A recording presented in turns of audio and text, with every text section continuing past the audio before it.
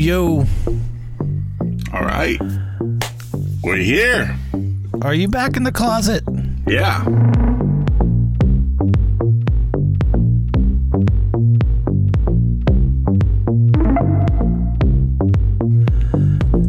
Oh, you said 2 more weeks.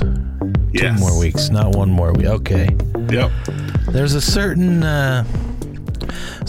sound when you're in the closet, like it's not like wind.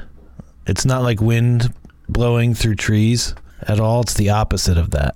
It's like wind being sucked through trees. Yeah. Yes. And you're only getting it once it comes out the other side. Whatever's left, you know, Right. You're getting whatever's left. Right. Yeah.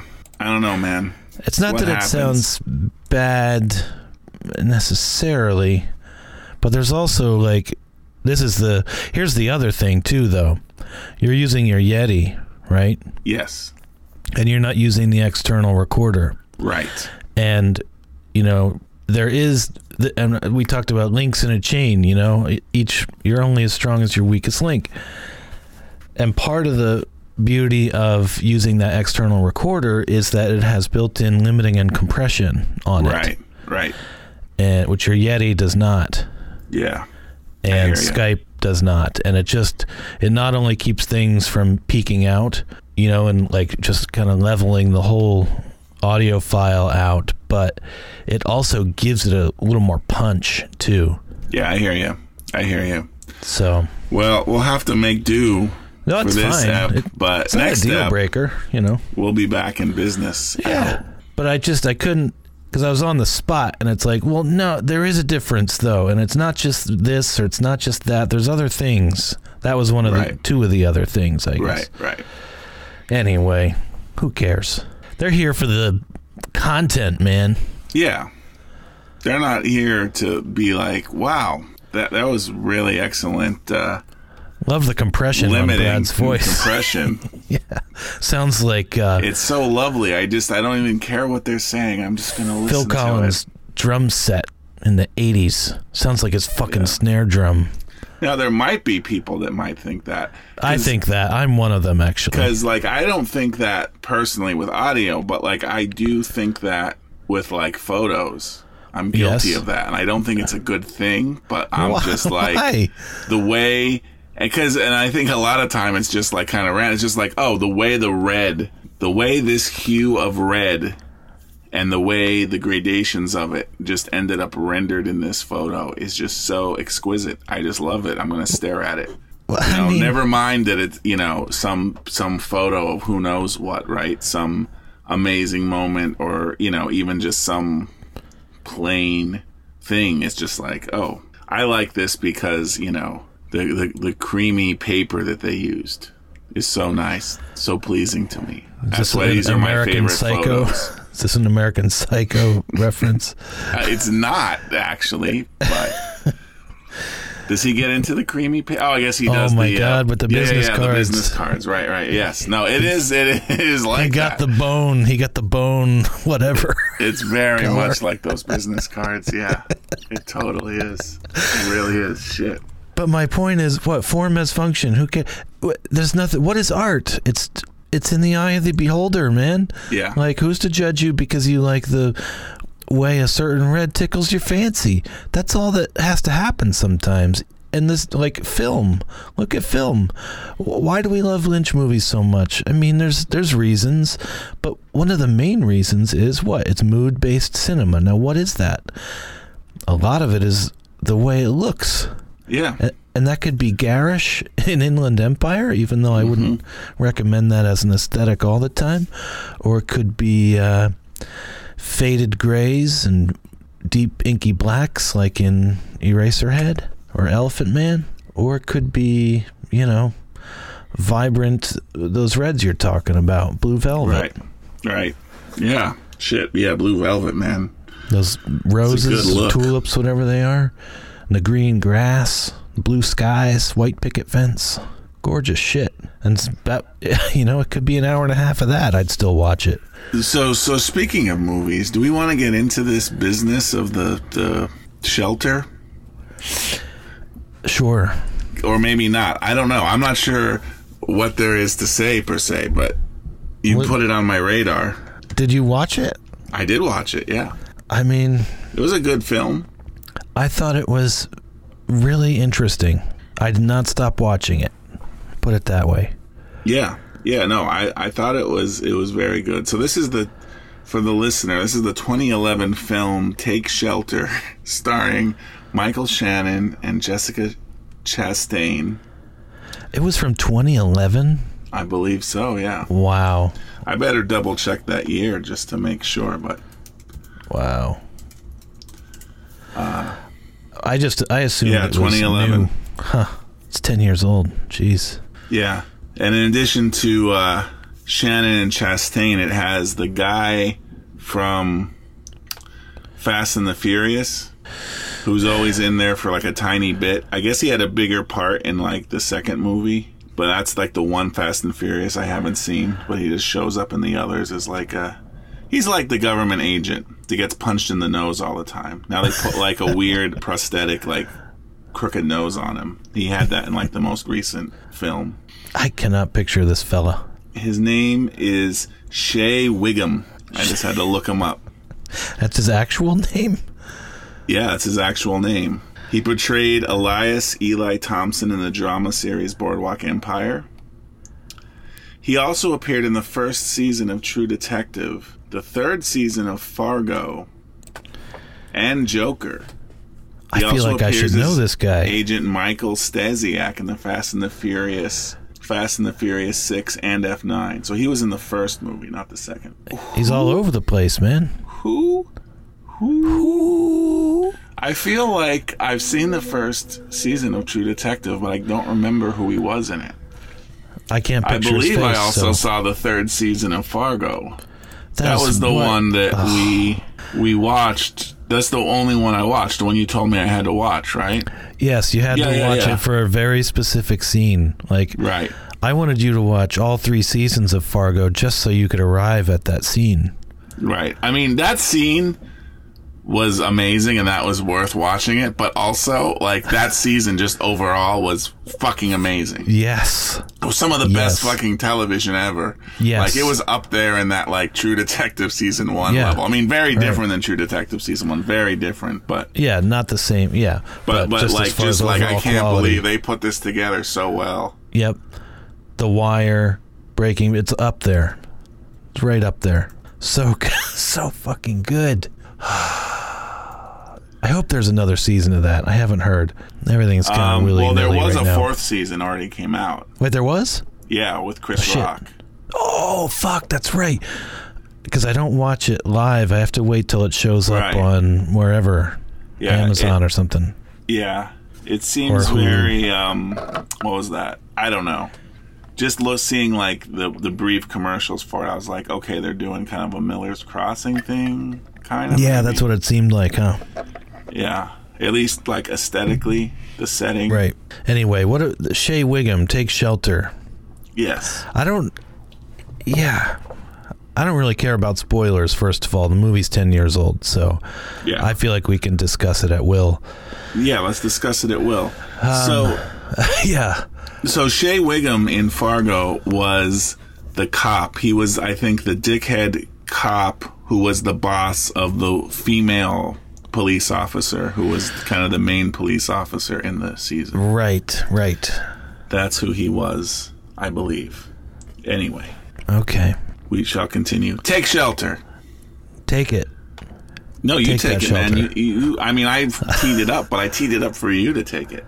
It's, I don't know. It's a movie where not a lot happens, and then here and there some really weird shit happens, and then at the end you're like, oh, fuck, basically. Were you like, so this movie, right, there's a guy who starts having weird dreams that are kind of affecting his sanity. Like the things that happen in reality kind of affect him in the real world. And he starts building this storm shelter because he's so convinced this deadly storm is coming. He had the storm shelter, but he's going to expand it and make it way bigger. He starts cleaning it up, making it bigger, making it bigger, making it, filling it with canned goods and gas masks and supplies and bedrooms and stuff. Like, he's a construction worker. He doesn't make a ton of money. And he like doesn't consult the wife. He's got a little kid. And now he's spending like most of their resources on upgrading this storm shelter. Like, he got a one of those, what are they called? The containers, like on a container ship. Yes. Isn't that what? Well, yeah. And then that buried. And that was the expansion. That was the add-on. Put another wing on. Yes. And, you know, through the whole time, he's slowly ruining his family by doing this. Right. Right. His daughter is deaf, and they're like struggling trying to get her like a cochlear implant surgery. And they finally manage to put it all together. But because he's doing all this shit, and he's like kind of what I'll call borrowing the construction equipment from his job, he ends up getting fired. Right. Like, you know, he spends all this money he doesn't have to build this also, you know, takes out, you know, loans and stuff that he can't pay back. Like, yeah. Not to mention, good. He already had a storm shelter there. Like, holy shit, tornado's coming. Run out to the thing, close the door, wait it out for a couple of minutes. You're good. Yeah. Even if you got to wait a couple of hours, fine. No problem. You could wait a couple of days even down in there. You know, it's big enough just to sit there till everything's cool. But he's making it like they're going to have to be down there for months, if not years or some shit. Right. It's going to be some biblical proportion, like apocalypse. And it's like, okay, bro, but, you know. Yeah. Like, wouldn't you like your daughter to have hearing? So here's my question for you as a viewer of this movie. Uh-huh. Did you ever think maybe he's right? Were you watching the movie thinking, well, maybe it turns out he's right this whole time? Of course. Are they going to do a twist on us? I wanted him to be right. And it's like they do run out there, you know, and it's like they get in there. It's like, oh, maybe it is all for shit out there now. You don't want to open the door. How are you supposed to find? No. I wasn't sure he was right, but I wanted him to be right. Right. I kept wondering if he was right also, but I was wondering if the movie, we weren't supposed to think that. Right. Like, it wasn't designed to be like, is he right or is it? It's like, no, this guy is crazy. He's having some kind of mental breakdown, mental illness. We're never supposed to think that he might be right, but maybe we were. And I wasn't sure if we were supposed to think that or not, what the intention was. And that was kind of fucking with me too. Okay. No, I get what you're saying. I really don't try to figure movies out while I'm watching them, at least not the first time. It's not intentional. I just get swept up in the. No, in the I'm with film. you on that big time too. That is my whole thing. Like so my many family times, it's like, oh yeah, I knew, or they'll blurt it out or something like, oh, they're trying to, you know, because we're watching all these movies. I've seen them before, so it's okay if Jules, my daughter, you might know her, like blurts something out or tries to figure out like, oh, he's the killer, or no, they want us to think, and it's like, geez, I just don't do that. I mean, I definitely, so on some level I'll do that, right? Like, especially if it's a movie that, if it's has an element of way. mystery, or you're supposed to be like, oh, is he really the bad guy or not? I'm like, if that's the thing, is that happening? But I definitely don't like watch a movie and you know, like there's lots of people who are like, oh, well, I knew that was going to happen. And I'm just like, I mean, did you really know that? Like, that wasn't even a thing that was supposed to be like. Right, like Usual Suspects. You're not supposed to figure Kevin Spacey is Kaiser Sose.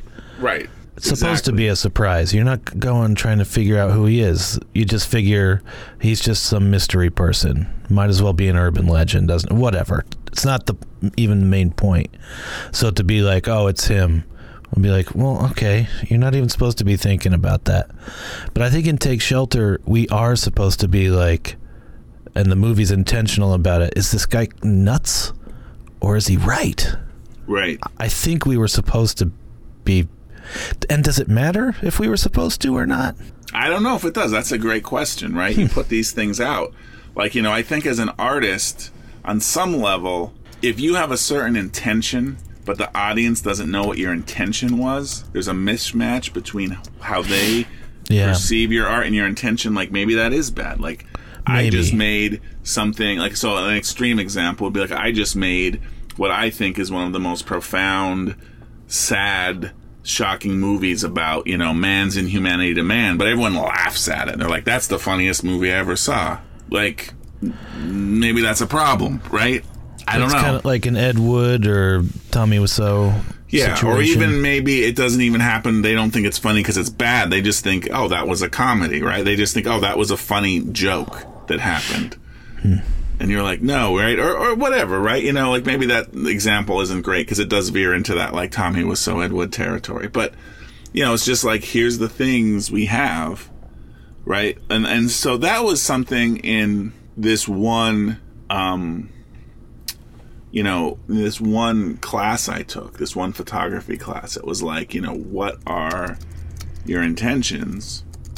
And it wasn't even so much saying your intention has to be clear. It was just like, does your intention match with how the viewer sees what you're doing? And does it matter? Right? I hope was the follow-up. It wasn't even a question of does it matter. I was just like, you know, let's see, right? And if you have a certain intention and your thing doesn't achieve that intention, maybe, you know, maybe you're doing something wrong, right? Maybe you are, but maybe, it doesn't matter, because what if the people enjoying your art are getting all of the benefit of it, you know? It's like bringing them joy, bringing them laughter, lifting up their spirits. And you're like, no, this is supposed to be depressing. Who cares? Like, it's affecting people. Right. So I would say, now, if your intention is whether, oh, this is supposed to be depressing, or, hey, this is supposed to be uplifting, and like there's just no reaction and you don't affect people at all, now that would be a mismatch I'd be concerned with, maybe. Yeah. And I think with movies, maybe it's not as important in photographs, because movies are obviously, most films, unless you're dealing with a certain type of like, you know, maybe abstract film, or, you know, something that might be more impressionistic. Like most films are 6 hours of the Empire State Building. Most films are pretty literal, right? Yeah. It's like, it's a group of people that are street racers, and they're going to steal a bunch of DVD, VHS player combo machines to sell them on the black market. And this guy is, one of the people's actually a cop. Like, you know, it's very literal. It's not like, oh, I think this is, you know, a film about the impermanence of man's mental state or something. You know what I mean? Right. Like, I just watched 25 minutes of swirly colors like blow past the front of the lens, intercut with half-second shots of a man's face shaking back and forth. Yeah. What does it mean? Yeah, and I think that kind of stuff, obviously, is great, though. Creator of it, though, is like he wants you to kind of add your own thing to it, right? Sure. So his intentions match the reaction. And I think a lot of photography is more like the swirly color thing, in the sense that it's not literal. It's a single still frame that you have to kind of impose your own meaning on by definition. Yeah, even more so. Yeah, way more so than film. It's much more like a poem or something, right? I mean, would you make a slight exception for like landscape photography or no? Yeah, maybe. Maybe not, right? Like, look at an Ansel Adams, especially his early stuff where he's shooting, sure, the sweeping vistas and buttes and shit, but then there in the foreground there's a frozen pond and there's ice skaters going around decked out in their, you know, the fancy pants garb of the era, and it's contrasting the humanity against the backdrop of unforgiving, unchanging nature. Yeah. Or it's like, no, man, it's just a postcard for this resort. Yeah. I mean, I think landscape is a great question, because I think landscape usually doesn't have a lot of hidden meaning. It's just like, I've done an amazing capture of some beautiful vista. Yeah. And I use some sort of technical, some sort of technical perfection or deep technical skill to get it all to render great, you know, to make it look so beautiful to capture it. You know, and maybe I'm probably really cutting landscape photographers, cutting them, giving them short shrift. That's I was trying to avoid saying that, but maybe it's just something I haven't really explored or thought about that deeply. But I don't think you're giving them short shrift because like you said, that technical acumen is like, okay, sure, you can snap a photo of a Buddhist monk lighting himself on fire, and like, it doesn't really matter if it's a little blurry or if it's not framed right, you know, because it's like, holy fuck, you had the presence of mind to snap that photo right when he lit himself on fire. All right, but that's a different skill than this like super deep focus of Monument Valley or something. Right. And even that is like or worse, on some level of pure news documentation. It's like, oh, here's a picture of something that happened. Like this guy lit himself on fire. Now, at the same time, there is a lot of technical work that goes into that, because you got to be able to snap that, have it framed decently and exposed properly and everything else, and you just have like a split second to really do it, you know. So that's a kind of a different game. But at the same time, like, you know, you get a picture that's like a guy sitting on his roof with his model airplanes or whatever, right? It's just like, okay, so what is this about? You know, it's one half documentation, one half there's something else being said. Anyway, how do we get on this? I don't know. Well, take shelter, intentionality. Take shelter and the intention, Right. So I kind of felt like, no, I guess you're right. Through the whole time, I was like, I guess I was thinking, is it going to turn out that he's somehow right? But I was like, I don't think the movie is giving us an option to really think that, but I'm still really wondering it. Yeah, totally. Totally. The whole time. I'm like, he's just going crazy. Yeah. They give the whole thing away in a way when they point out, you know, partway through, oh, his mom has serious mental health issues and has to be institutionalized. Okay, but so it's like, oh, okay, yeah. They didn't give it away. That was just another red herring. Yeah, could be that his mother also wasn't, you know, had some like cosmic antenna and was tuned into something. Right. She passed it on to him. I will say the end of the movie, though, so I'm saying all this, but the very end, the last shot. Yeah, it's like, no. I don't fully get. So, like, in the beginning, the first thing we see in this movie, we don't realize it, but it's him having a dream. Mm-hmm. One of these dreams. Yeah. And it starts to rain. But it's like this weird yellow gelatinous water or something. So fucking gross. Yeah, I don't know. It's falling on him. I don't know what it is. I don't know either. I think later he described it that said it was like gasoline. It was like it was raining gasoline or something. Right. And then in the very end, so, you know, he gets the help he needs. Their family starts to heal or whatever. Mm-hmm. And they go on their vacation. I got to get away from all of this, you know? Yeah. Well, and that was a running thing through the whole thing. She wanted to, you know, she's like saving money in a jar so they can go to their, you know, go on a beach vacation. They get there like, you know, 1 week a year. They go to the beach. Right. It's their great thing, right? You know? Just reset. You got to reset the whole vibe. So they go out. The very end, you know, it's like, okay, we're kind of trying to rebuild, become a happy family again. He's getting the help he needs. He realizes he needs the help. They're at the beach. And he's not hating it. No. Because you'd expect him, you know, to be like, he'll go, but he won't like it sort of thing. But it's like, no, he's really enjoying it. Yeah. He's come around. He's embracing the good things in life. Yes. Sandcastles with his daughter, you know? But then there's a storm brewing out on the ocean. And I kind of get it. It's like, oh, it's a storm. Is it going to trigger him or something, right? Yes. But it's just kind of like, he's kind of like, okay, it's a storm. I'm going to bring my daughter in. We're there. Right. No big deal. But like, it starts raining, and it's raining that gasoline onto the wife's hand. She looks at her hand, and it's that same gasoline thing. I forgot about that. Like, I forgot about that too. Or is it just like a weird way that they render raindrops on hands in this movie? So you can see it. So you can see it or something. Like I think don't know. it was a little too much for that. Like they would have just dyed it a little bit blue or something. Yeah.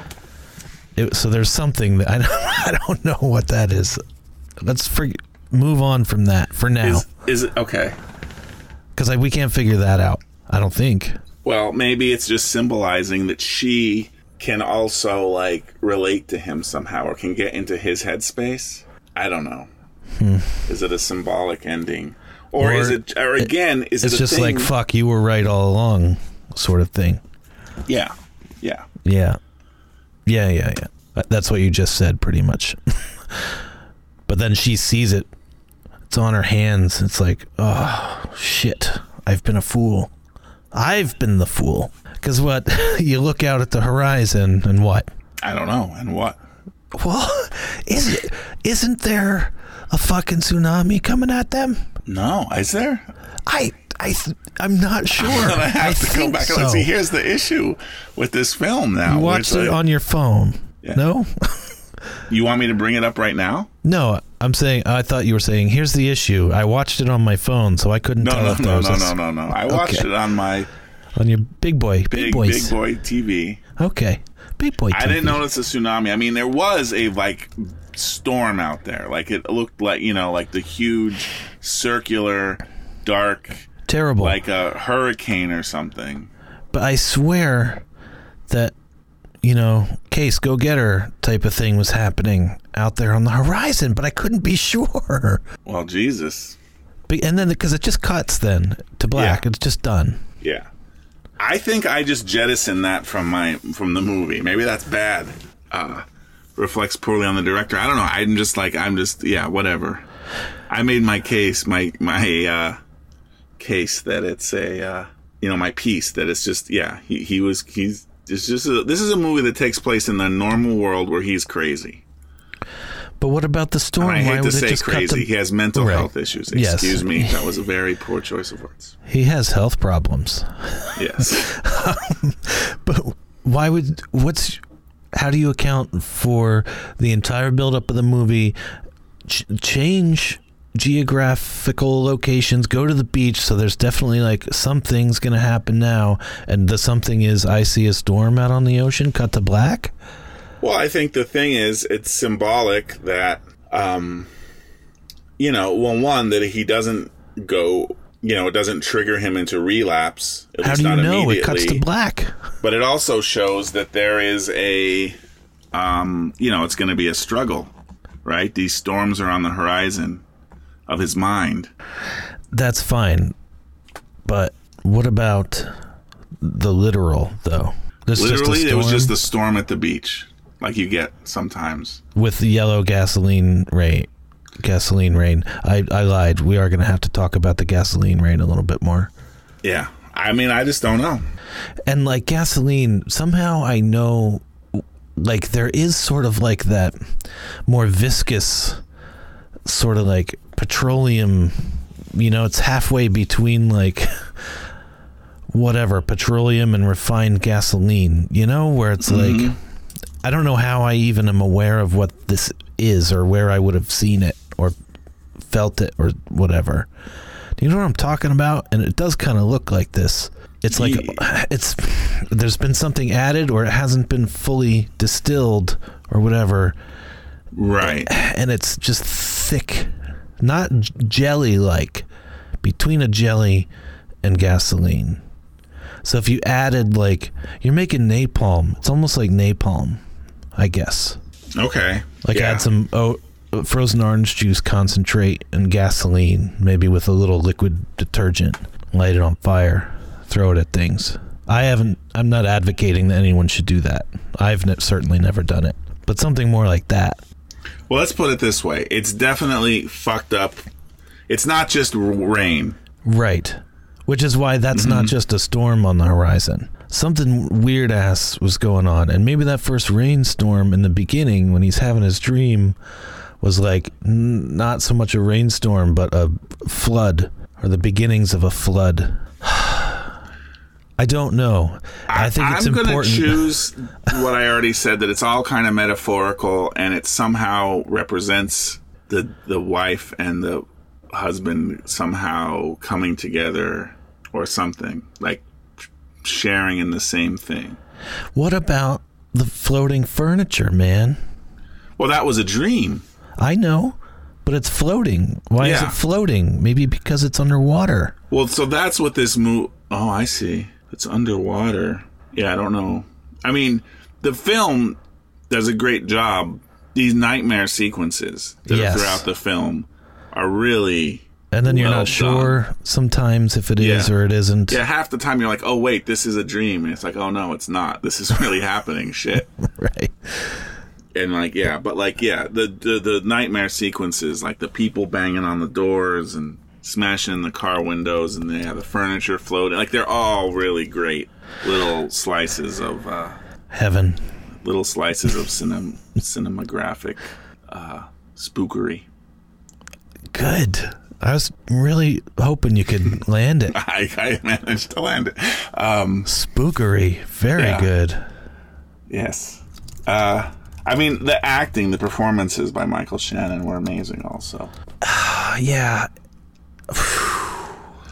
I mean, there's a scene where it is, it's kind of where things are really rising to the fever pitch toward the end, where they're at some kind of like community so terrible event, and he ends up just like in a fight with someone and then like screaming at everyone about how there's a storm coming and everyone is just kind of scared of him. But yeah, amazing performance. Also so really well done the way they edited it all together. Like, yeah, amazing. Yes, very definitely a... I'd call it a recommendation. I would recommend the film, sure. But we really got to know now, because now I think I'm the crazy one. Was there, I mean, who wants to watch it now? We've already spoiled it. But, well, maybe not, since who the fuck can know? I don't even know if there was a tsunami coming at the end or not. Like, yeah. Well, I think in talking about this, so what I said before, I kind of jettisoned that little end. And now I've put it back into the fabric. And I'm like, yes, something is going on there. Whether there's a tsunami or not, there's definitely the weird, gross rain, cataclysmic storm, just like he's been worried about, is coming. So, like, what does it all mean? Don't know. But they definitely gave us one of those weird little endings. I feel like... ambiguous. Somewhere... So you mentioned American Psycho before, and I think that's another film to mention in this context, because I feel American Psycho is... Shit, yeah. So watching that film, right, and if you look up American Psycho online, everyone talks about it like, oh, he had like a split personality, because there was the two names. He was really this guy and this guy. Right.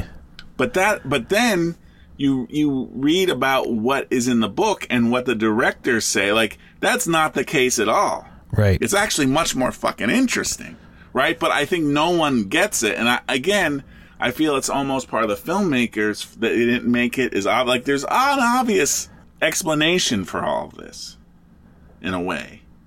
For all of this, you're talking about American Psycho now. Yes. Okay. Which is that, the idea being, okay, you have all these guys, right? Patrick Bateman, Christian Bale's character, and, Jared Leto, all the people in the boardroom with their business cards. They all just look the fucking same. The idea is no one... Like, it's a movie about your identity getting consumed, and the fact that there's all this stuff like, oh, this guy? No, I had lunch with him in France. Like, he can't be dead. All through the whole thing is like, no one can tell each other apart. Right. That's what it all means. Yep, exactly. It's like the Pink Floyd song Dogs. And you spend your life in, like, business obscurity, chasing a buck here and there, put on the suit, you slick your hair back, carry your briefcase, you get your business card, you go in there every day. You're all a bunch of, like, young to middle-aged white males, youngish, 30-ish white males, and, like, you're just fucking interchangeable. Yeah, and ultimately, the titular American Psycho, he goes on this murderous rampage. It's his weird reaction to try to, like, get out of it, or maybe he's a psychopath stuck in this world. Whatever, he does these horrible acts and kills people. He's a serial killer in essence. Yes. But even then, no, like, he can't break free. Like, the police can't arrest them because they can't tell who's doing it and who's not. Like, everyone is just the same. Even going to that extreme, you're just stuck. Right. as this guy in a business suit, and you can't escape it even then. And that is what happens at the end. It's not that like he becomes another person or some other alternate personality did it. Like that's not what's going on in the film. Definitely not. It's just a movie about obscurity. Yeah. Just being obscure in a crowd. And watching American Psycho for the first time, I did not get that's what was happening. But then shortly after watching it, I looked up, like, what the hell really happened in that movie? What are people's theories? And then I read that, and I was like, holy shit, this is now one of my favorite movies of all time. That's insane. I don't think I was ever confused about that for some reason. It seems like lots of people are. Because when I looked up, what does it mean, or I'll even come across things like one of these stupid listicles that's like, 10 fucked up movies about a killer or whatever. And they'll say like, oh, a little guy named Patrick Bateman, who's also known as this guy, blah, blah, blah, blah. Split, like I see that referenced a lot. Split personality or, something. And I'm like, I want to scream to the heavens, no, the movie's so much cooler than that. Right. If only you get it. But yes, I didn't get it either watching it. I was just kind of confused about what was going on. Because here's the thing. I do have partial face blindness. Right. So to me, it was like, I can't, sometimes in movies, like unless they do like the wardrobe person does a good job or the casting director does a really good job, there'll be 3, 4, 5 people. I can't fucking tell any of them apart, and so I have a hard time following the plot because I don't know who's good and who's bad. And it's not supposed to talk about intentionality. It's not one of the movies where it's like supposed to be that way where you're not, it's clear you're watching in essence like James Bond or something. Yes, it's like this is the good guy, this is the bad guy, right? And it's like Star Wars level morality.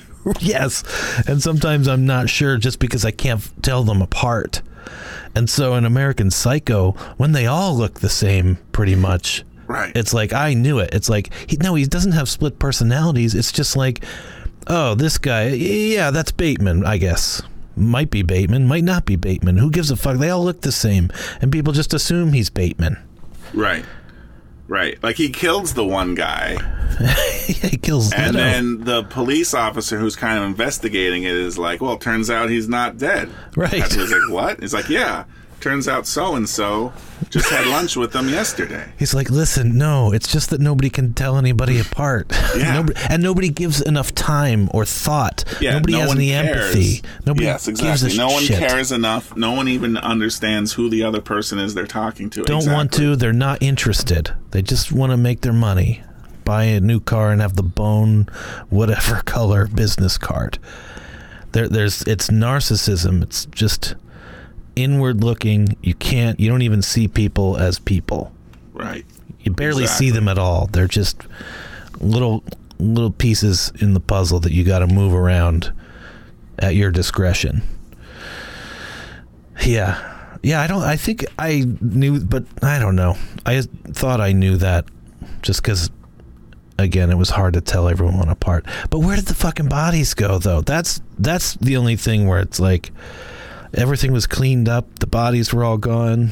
I mean, I can't remember all the ins and outs of the movie to really address that. Like, because he goes to show people like, no, listen, I fucking killed them.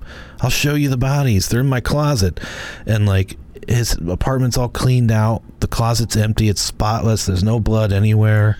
Well, doesn't he put all that plastic down? Yeah, but it's all gone then. And he's like, what the fuck? Where did it all go? Yeah, I don't know. I have to watch it again. That was the only thing where it's like, now, hang on a second. Right. Well, even he's confused. Yeah, he is confused. Everyone's fucking I'm confused. just saying, then that, that does support that split personality argument where it's, Tyler Durden doing stuff, but Ed Norton doesn't realize it's him. Right. Which I don't like that. I wish it wasn't. I hope it's not that. Yeah. I just choose to believe it's not that. Me too. I have had a hankering for a couple years to rewatch that movie. One day I'll do it.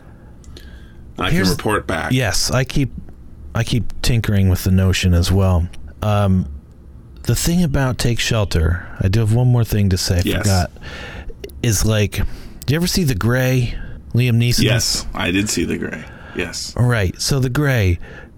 Fuck, the plane goes down in Alaska or somewhere. Wolves, this wolf country, careful. Yes. They're going to get us. And then, okay, now it's a movie about we're in the wolves' territory. We got to get out of their territory because otherwise they're going to chase us and attack us and kill us until we're all dead. They want us out. So Liam Neeson's Mr. Wolf Expert is like trying to guide them all away and get them out of wolf territory. Whole movie ends up like all you did was like lead us directly into the den of the wolves. Oops. They thought they were leaving wolf territory, right? And the whole time they were journeying for days and days just to. Oh, here's the actual. All we did was like literally walk into their den. Fuck. Right? And it's like doing the thing to try to escape the bad thing makes the bad thing happen. Right. And this happened with 2 of 12, I'll say. Yes. Kind of like, and then at the end, all these things we did just conspired to do the one thing that we were trying to avoid happening. A predestination paradox. Thank you, a predestination paradox. That's much better. And I want to say Take Shelter is engaging in a little predestination paradoxy. It's like, okay, I got to get these storms off my mind and we're going to do better. Right. I'm going to be better. I'm going to forget all this nonsense and doing the things to try to prevent the bad thing takes them right to the heart of it. Right to the heart of it and to their demise. Maybe, unless there's not a tsunami there. Yeah, I don't think there's well, I don't know. I guess I just don't know at this point. Maybe I just wanted there to be a tsunami there. Right, because the whole time you're like, like you said, you want this character to be vindicated. Yeah. You want it to be, he's not just a guy with some, mental health issues. He's actually going to be vindicated at the end. Yes. And that's something in our makeup. We want to root for the underdog or the guy who's saying this stuff. You want him to somehow be right. Yep. The lone voice in the crowd, the lone voice of reason. It's like, you want people to come around and listen to the goddamn reason. Yeah. It would be refreshing. No one is. But I don't know. Maybe it's not a predestination paradox. Well, I think the ending is one of these endings where it is ambiguous as to what that all... So I guess in the end, now that I've inserted this scene back into the fabric... Wait, which scene back into the fabric? The very end scene. I just kind of discarded it. I don't know. The beach scene? Because I made up my mind that this was a normal universe and he's just a guy with, some mental health issues. And that's what the movie is about. An unraveling of a man who starts living in reality and slowly gets more and more, delusional. It's like reading kind a of book. From his perspective. It's like you're reading a book, like some thriller or something, and you get to the last chapter, and then you just rip all those pages out and throw them away. It's like, I got it. I got it all figured out. Yeah, I don't want that. Right, that's pretty much where I was. I was like, I don't know what that ending really was about. It doesn't fit into the rest. Right? It's disregard. It's like if you're watching Star Wars, the first Star Wars is, and it's an awesome movie, and then after they hand out the medals, like a bunch of guys in like business suits come out and are like, cut, that was a great film, none of it was real or something, you know what I mean? You're just like, really, well, that's a great movie, but I'm just gonna ignore that last like 10 seconds. Like, why was that in there? See, to me, Star Wars is already like that, because why do we need the medal scene if they're not gonna fucking give a medal to Chewbacca anyway? That's a whole other issue, right? Like, well, the frickin' racism. I know. It's just, forget about the fact. Yeah. Yep. The anthrocentric. Mm-hmm. Yeah.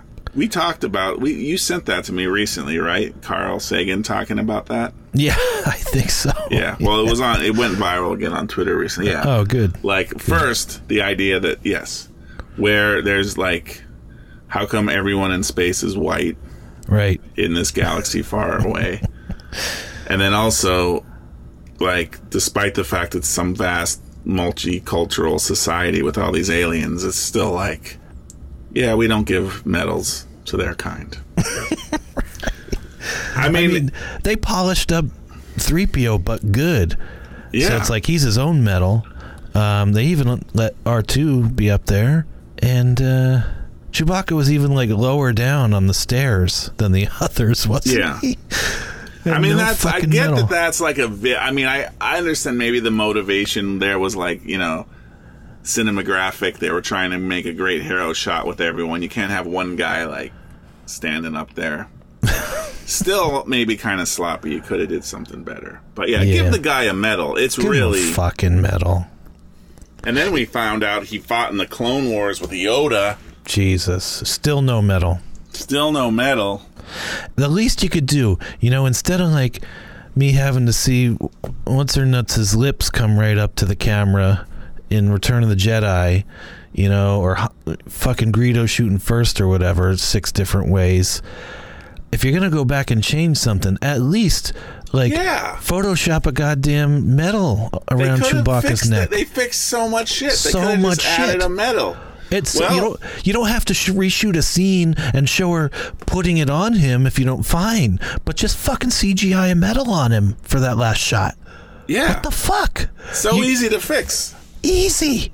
Well, there Easier you go. than any of the other shit they did. Disney, when Talk they about released intentionality. The new version. If you're listening. Yeah. Add a medal. Bob Iger, add a fucking medal. I can whip one up right now. I'll send a PNG. Unless maybe he wants the original AI file. I don't know. I'll look into it. You can at least do a proof of concept. Yeah. Here it is. How many shots could it be? 2? I mean, they can add in like fucking little shit scurrying around in the background in every fucking scene CGI. You can add a medal. They fucking put Jabba the Hutt in there and had Han stomp on his tail. Yeah. Stupidly. This would look better than that. Right, exactly. Well, even like in these Marvel movies now, none of those people are wearing those fucking superhero costumes. Right. They're just wearing like a weird mocap suit kind of thing, and it gets added in.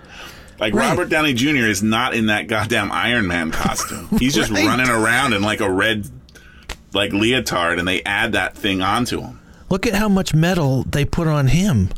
And like, we're not asking for that much metal. We're asking for like a coin-sized piece of metal. Right. Not an entire man-sized piece of metal with, you know, probably literally tens of thousands of moving parts. Man-sized, Wookiee-sized. Right. We're not asking for that. No. Fucking coin-sized. Like, granted, silver dollar. Yeah. But still, coin-sized. Even if it's bigger. Like fine, Olympic medal-sized. Fine. Like novelty oversized coin. Fine. Still, yes, fine. Not that much metal.